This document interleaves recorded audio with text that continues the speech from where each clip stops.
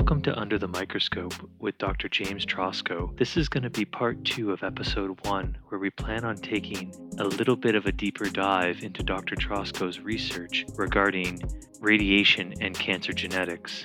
With that, I leave the floor to Dr. Trosko to begin this discussion. One Sure. question as this next slide comes up with the nutrition and diet concept in terms of human cancers. How does that fit in with what we're currently doing on the prevention stage? Because from what I've seen, and it's limited in my life so far in terms of looking at the hallmarks of cancer and the biology of cancer, when we consider that in the prevention stage, is that lacking and is that still an area that we forget about a lot of the time, or am I just not seeing people speak about it enough? Boy, you really are asking the important questions. The simple answer to that, before I get to the science, is that human beings don't understand the mechanisms by which nutrition in a human being works. Much of the literature about this or that causes or retards or prevents cancer usually comes from animal studies where we can control in the lab their diets. All right. And what human being only gets exposed to the chemicals in the fruits and vegetables that we eat? Because at the same time, they're smoking, they're drinking, they're not exercising. In other words, all of these other factors interfere with the role that the nutrition might play. But by understanding that and looking at whole populations, we know we know that nutrition and diets do play a major role. One only has to look, for example, and I'm getting ahead of myself. Uh, Many populations, such as the Japanese populations, in Japan, they had, before the bombs were dropped, a uniform diet from Sapporo in the north to Nagasaki in the south. They ate the same sushi. They ate the same diet. I mean, green tea and vegetables and low calorie and exercise. All of those played a role. Then they migrated out of Japan, usually during that war, to Brazil, to the United States, to Hawaii. And what do you see? They Now their phenotypes are different. They're looking Western, all right, in terms of their size. And if you look at their cancer rates, they're completely different from the Japanese that lived in Japan eating the traditional diet because they're eating the Western diet, all right. Polish people who moved from Poland to Chicago, who in Poland would eat sauerkraut every day, just, just like the Koreans ate kimchi every day. All right. But they get to Chicago and they're eating the diet of the people in Chicago, the pizzas and what have you. And now, The hot dogs at the well, right, ballpark. exactly. And now the breast cancer frequency of Polish women in Poland versus in Chicago are dramatically different. All right. Yeah. Finally, this major biological structure and functions and concepts have to be studied in the mechanisms of the pathogenesis of acute and chronic diseases. And these are the 7 things that I think are important for you guys to consider. Normal adult organ specific stem cells, both the secreted versus the gap junctional forms of communication. I have to keep this in mind. You can grow organ specific adult stem cells in 3-dimensional cultures. I'm going to show you that.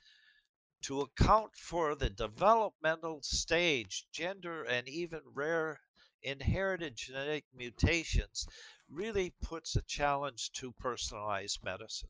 To account for complex cell interactions in 3D, to use co-cultures with stromal cells and immune cells. This is something that I think your company trying to devise technologies or using existing technologies to study this three-dimensional growth of mini brains, for example, is going to have to be done. And to use iPS cells, the induced pluripotent cells, for conditional mechanistic but not therapeutic application. Because the very nature by which these cells were isolated, you had to genetically engineer them with the four Yamanaka embryonic genes into a somatic cell. So that somatic cell not only had its own endogenous embryonic genes in its genome, but now it has the exogenous added genes. So when you put those cells back into an adult human, you now are at risk for forming a teratoma. So it's important that these cells, iPS cells, be used to study biology, but always understanding that even there, you've got an extra set of embryonic genes in its genome.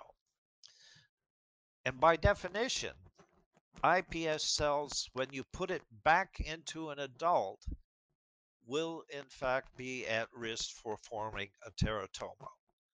And finally, try to consider classical studies of chronic diseases such as carcinogenesis rather than to use artificial intelligence. And now, with that as a lot of background, conceptual background, hypothesis background, let's go into the science. Yeah, exactly. It's what we've all been wanting to chat about today is the science, and I think you're going to start with Oct4A Right. here and chat a little bit about that. The example of the isolation of adult organ specific stem cells based on two characteristics. We've got over 20,000 genes in our genome, Yeah. but the OCT4A, which is the queen bee gene for stem cells, whenever OCT4A is expressed as a transcription factor in our nuclei, that cell is going to be undifferentiated. It's going to be a stem cell. On the other hand, the connexin genes, there's about 20 of those. These are the quintessential genes for growth control, differentiation, apoptosis, and senescence. In other words, the technology exists today for you to scan any cell genome for its 20,000 gene expression. And that's fine and dandy. It makes nice heat maps, but it doesn't tell you that only two genes have to be monitored. One is the OCT4A gene. That tells you if it's expressed, it's a stem cell. And two, the connexin gene is not expressed in stem cells.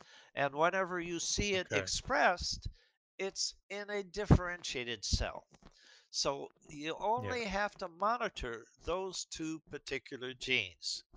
And this slide here shows you the powerful role that these gap junction genes play in making us a three-dimensional creature. Remember, bacteria, single cell organisms, don't have these gap junction genes, nor do they have functional gap junctions. They only talk to each other by secreted primitive hormones. All right? That's how bacteria talk to other bacteria in a pool of bacteria. But it turns out we isolated, in this case, a rat liver stem cell, a WB cell. It's an oval cell of the rat liver. And if you disassociate a pure culture of these rat liver oval or stem cells and put them on Matrigel, within 24 hours, those cells just crawl together and form this beautiful architecture. They somehow homed in on each other and started to form that architecture that you see in the left panel. But if you genetically engineer those normal rat liver oval stem cells with a dominant mutation for the gap junction gene, when you put those cells on Matrigel 24 hours later, those cells don't know how to organize.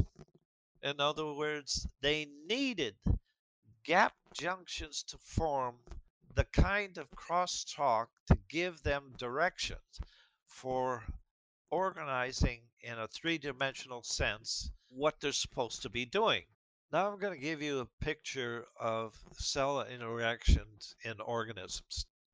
This picture tries to illustrate of the 200 trillion cells and the many organ systems of our body, what actually happens in vitro, in vivo. You have your few stem cells that are attached to its own niche. In other words, its extracellular matrix.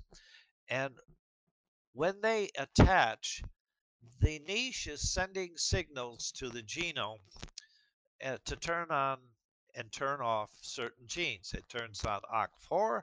It makes sure that connexin genes are turned off. On the other hand, if you realize that in the body, those stem cells are exposed to all kinds of factors, endogenous factors, exogenous factors, growth factors, hormones, neurotransmitters that are just sloshing through our body, and then diet and toxicants. Every day, every second of the day is sloshing through our body. But most importantly, two elements, oxygen and calcium, are absolutely critical in determining also what signal goes to that nucleus. So just let me stop here a moment. The external extracellular matrix is sending a set of signals. At the same time, those cells are being exposed to growth factors, hormones, neurotransmitters. If they have receptors for them, that sends signals. And then the diet and toxicants that are in our systemic system are going to interact with those cells and also sending signals. So there's signals coming in from different exogenous and endogenous factors. But at the same time, the two most critical signals for mammalian cells, metazoans, is oxygen and calcium. Remember, back in the evolution of the Earth, oxygen was not available, all right? And calcium Yeah. was also limited in the ocean where these bugs, single cell organisms, existed. However, if those two elements are sending signals also, the net effect of all of these signals from all of these different sources is going to tell that stem cell to shut off OCT4 and turn on connexin genes, at which time they now will make progenitor cells. These cells, by the way, under these sets of circumstances and signals, can either divide symmetrically to make two daughter cells that are going to maintain stemness, or one daughter cell that's going to maintain stemness, but the other is going to be forced to differentiate. And that's what you see here are these progenitor cells that have lost their ability to self replicate. In other words, they are no longer stem cells. but they have a limited lifespan. In other words, as Leonard Hayflick showed many years ago, that normal human fibroblasts can only proliferate 50, about 50 times. And then they finally either terminally differentiate or apoptose. And that whole signal, that whole system is going on every day in every tissue, every organ throughout our body. This more or less puts a holistic picture of what I've just said. You and I get exposed to stressors every second of the day. Radiation, cosmic ray just went through my head right now. Chemicals. I ate breakfast this morning. Of biological agents. I may have an infection, for example. When that happens, these stressors are going to affect basically all of our organ systems. But I've broken it down to just two: your immune system versus all of the epithelial cells in our kidney, our lung, our liver, our skin, our brain, and they're happening at the same time. All right.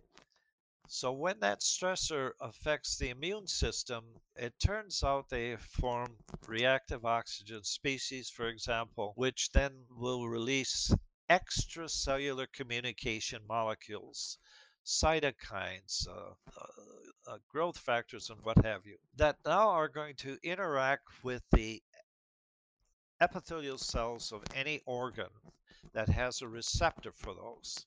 And it can act on the stem cell of that organ, the progenitor cell of that organ, or the terminally differentiated cell of that organ. And each case, the pathway is going to be different, triggered by any of these three different types of cells.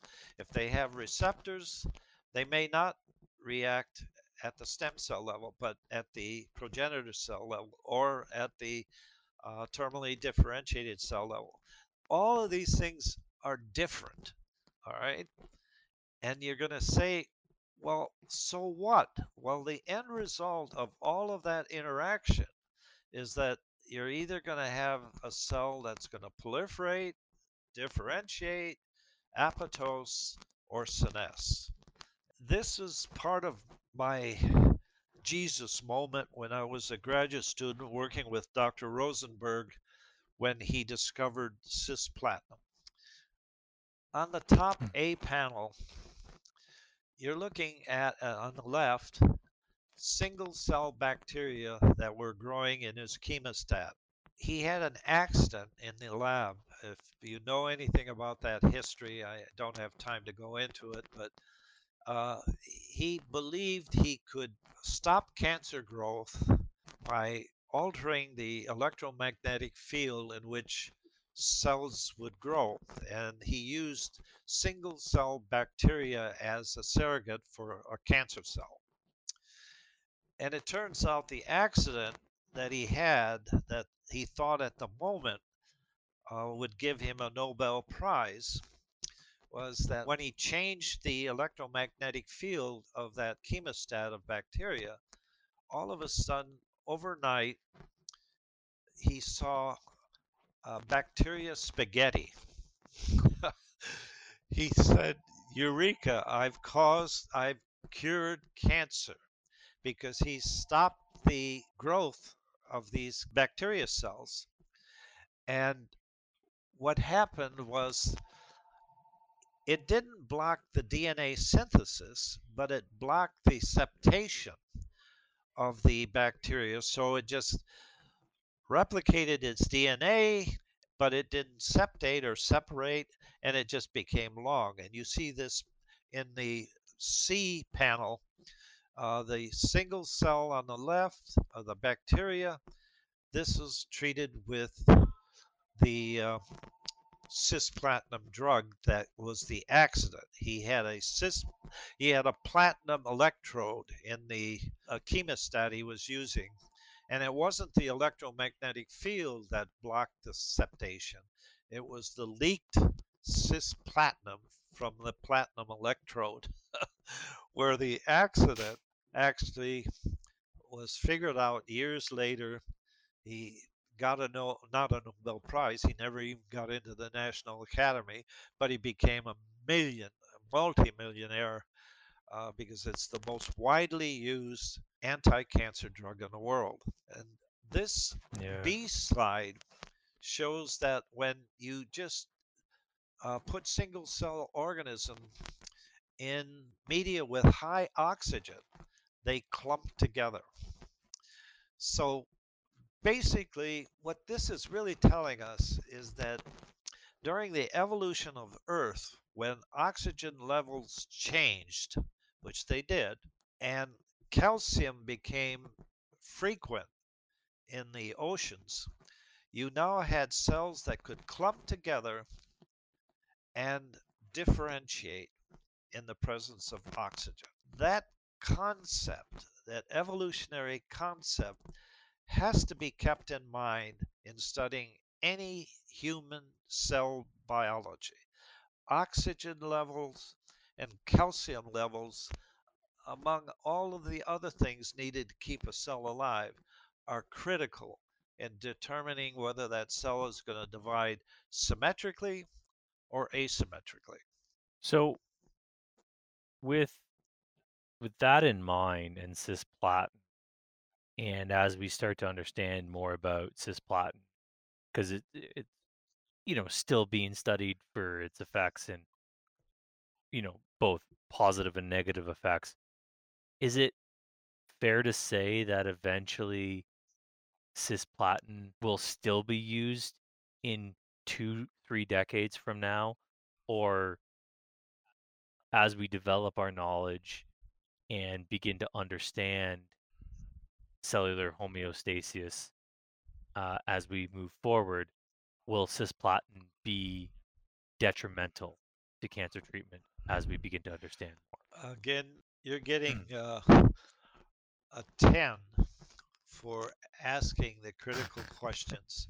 Uh, one of the first observation made by a late colleague of mine who was the first physician to test cisplatin on a human patient, and he killed that patient because of the kidney toxicity.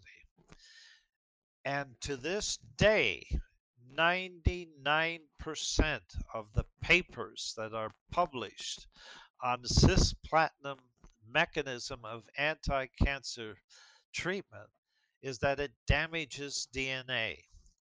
Nonsense. It does not. It acts epigenetically, all right?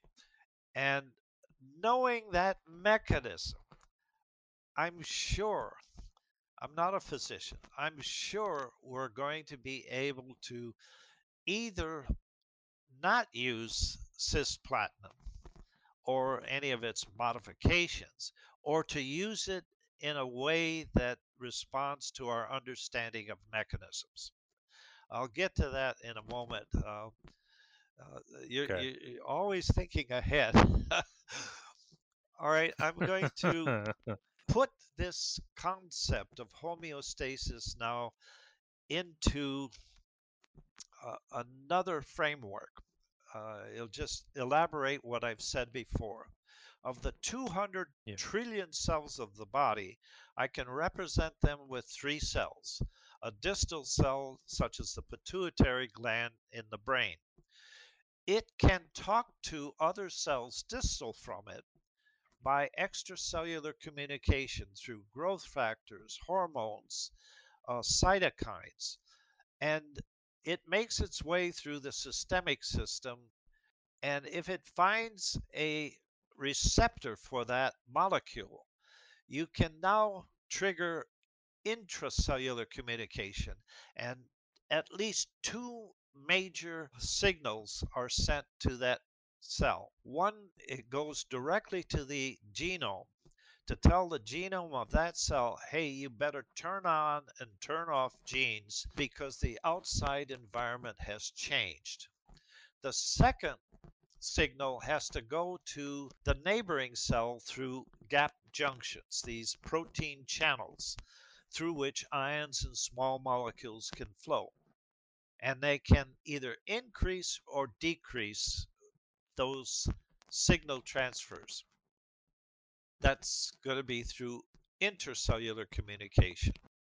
And now you ask, so what? Well, when the internal physiology, the internal signaling of that cell is changed, only one of five choices does that cell have to respond. One is the cell will either proliferate, it will differentiate, it could apoptose, it could senesce, or if it's like the pancreas beta cell, it could now produce insulin. Those are five mutually exclusive choices whenever that intracellular signaling changes. You cannot proliferate and apoptose at the same time. You cannot proliferate and differentiate at the same time. You cannot senesce and apoptose at the same time. And you cannot proliferate if you're a terminally differentiated cell at the same time. So what I'm saying is the integration of extra, intra, and intercellular communication has to be there for homeostasis to occur.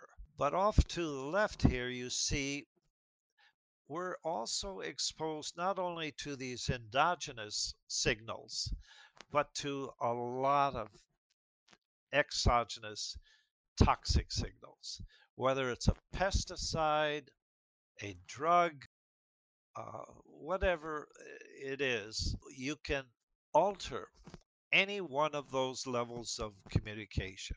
Well, it turns out my lab in 1985, this is 10 years before the isolation of human embryonic stem cells by the Wisconsin and the Johns Hopkins group that landed in President Clinton's desk. Nobody paid attention in 1985 when we received 19 biopsies from normal women who were having reduction mammoplasty. We were already steeped in the stem cell hypothesis of cancer. So our lab had to find, how do we study stem cells' role in cancer if we don't have stem cells? So we came up with a crazy idea. It was called the kiss of death, and I won't have time to talk about it. But we took these 19 small pieces of breast biopsies, disassociated the cells, and put them in culture. And within 5 or 6 days, what you see in every case were two kinds of colonies started from a single cell. In other words, this colony had a single cell origin and it divided symmetrically to make cells that seemed to like each other, and they encapsulated each other. On the other hand, this colony started from a single cell. They also divided symmetrically, but those cells didn't like each other. They seemed to be crawling away from each other. And it didn't matter whether the woman was young or old, was Caucasian, was Asian, was black. It made no difference. We got the same two types of colonies from these reduction mammoplasties. And we developed a technique whereby only one type was growing in the culture media, the other type was eliminated. And we call these type 1 cells. And was this the aha moment? Oh, yeah, especially this slide. Because on this type 1 colony that you're looking at, it started from a single cell, and at the time we were looking at it, it has several hundred cells, and they all arose by symmetrical cell division. If you now put a magic molecule on this colony, like caffeine. All right. Within a few days, on the periphery of that colony, you're beginning to see, and you don't have to be a rocket scientist to see this, that the cells that divided on the periphery on the outside are phenotypically, and we now know genotypically, they were exactly the same, but epigenetically, they were obviously different. These cells were differentiated, but the daughter cell on the inside stayed. I don't want to use the word stem like yet because I haven't shown you that. But indeed, you know that asymmetric cell division occurred on the cells on the border, and symmetric cell division occurred when that mother cell divided to form two cells. One of the cells on the interior maintained uh, stemness. Prior to understanding that it was, you know, OX4A and connexin 43, what was the conclusion when you saw that cell architecture? Like, what was the initial conclusion? That it was a obviously some kind of mechanism for the cancer cells to thrive. Um, but what was that first kind of Okay, conclusion all right. looking at that? When I looked through the microscope and I saw that, and I saw the previous colony that had divided only symmetrically, and then when they treated it with caffeine, it divided asymmetrically. In other words, that immediately told me that those cells had to be stem cells because they're the only Okay. cells that have that choice.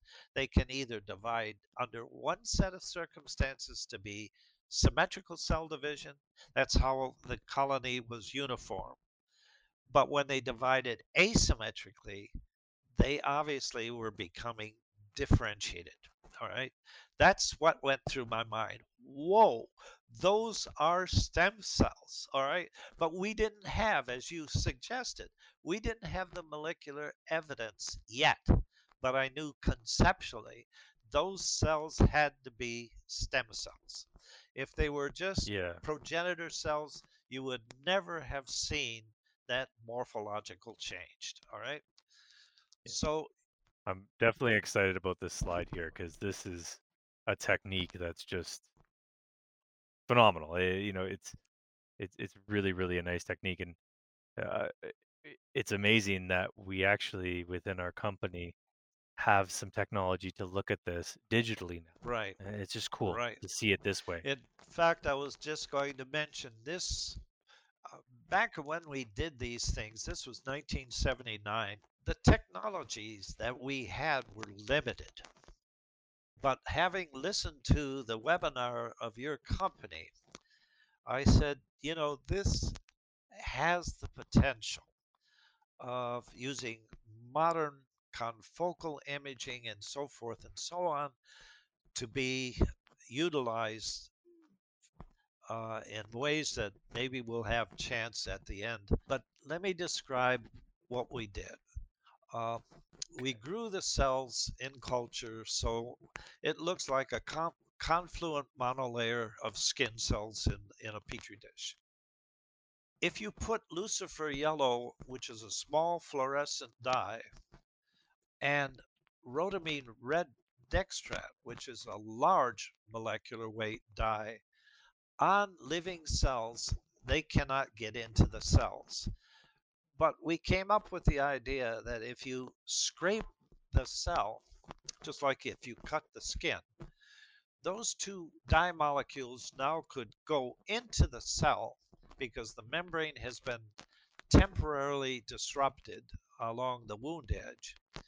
And at time zero, when you look under the fluorescent microscope, you see the lucifer yellow and the rhodamine red only in the cells along the wound edge. However, once the dye gets into these living cells, the membrane reheals within milliseconds. And 5 minutes later, the lucifer yellow can diffuse through gap junctions away from the edge, but the rhodamine red, in 5 minutes after they've been introduced to the wound edge, they don't travel because they can't go through gap junctions. That's cool. And it's nice because it clearly shows a concept very Right. evidently. And this panel, the A panel, was treated with lucifer yellow. The cells were live and cut, and you can see 5 minutes later, the lucifer yellow diffuses away, and you can now quantitate using fluorescent digital uh, methodologies. You can actually measure and compare that to, let's say, a cell that doesn't communicate. And in this case, the cells communicate, but they were treated with rhodamine red, which can't go through gap junctions. So 5 minutes later, they're still at the wound edge. What a great discussion we just had with Dr. Trosko in part 2 of episode 1, Under the Microscope, a podcast by Syntica. Look forward to chatting further into part 3 and continue this exciting discussion and learn more about Dr. Trosko's work in the area of cancer radiation and the impact in genetics.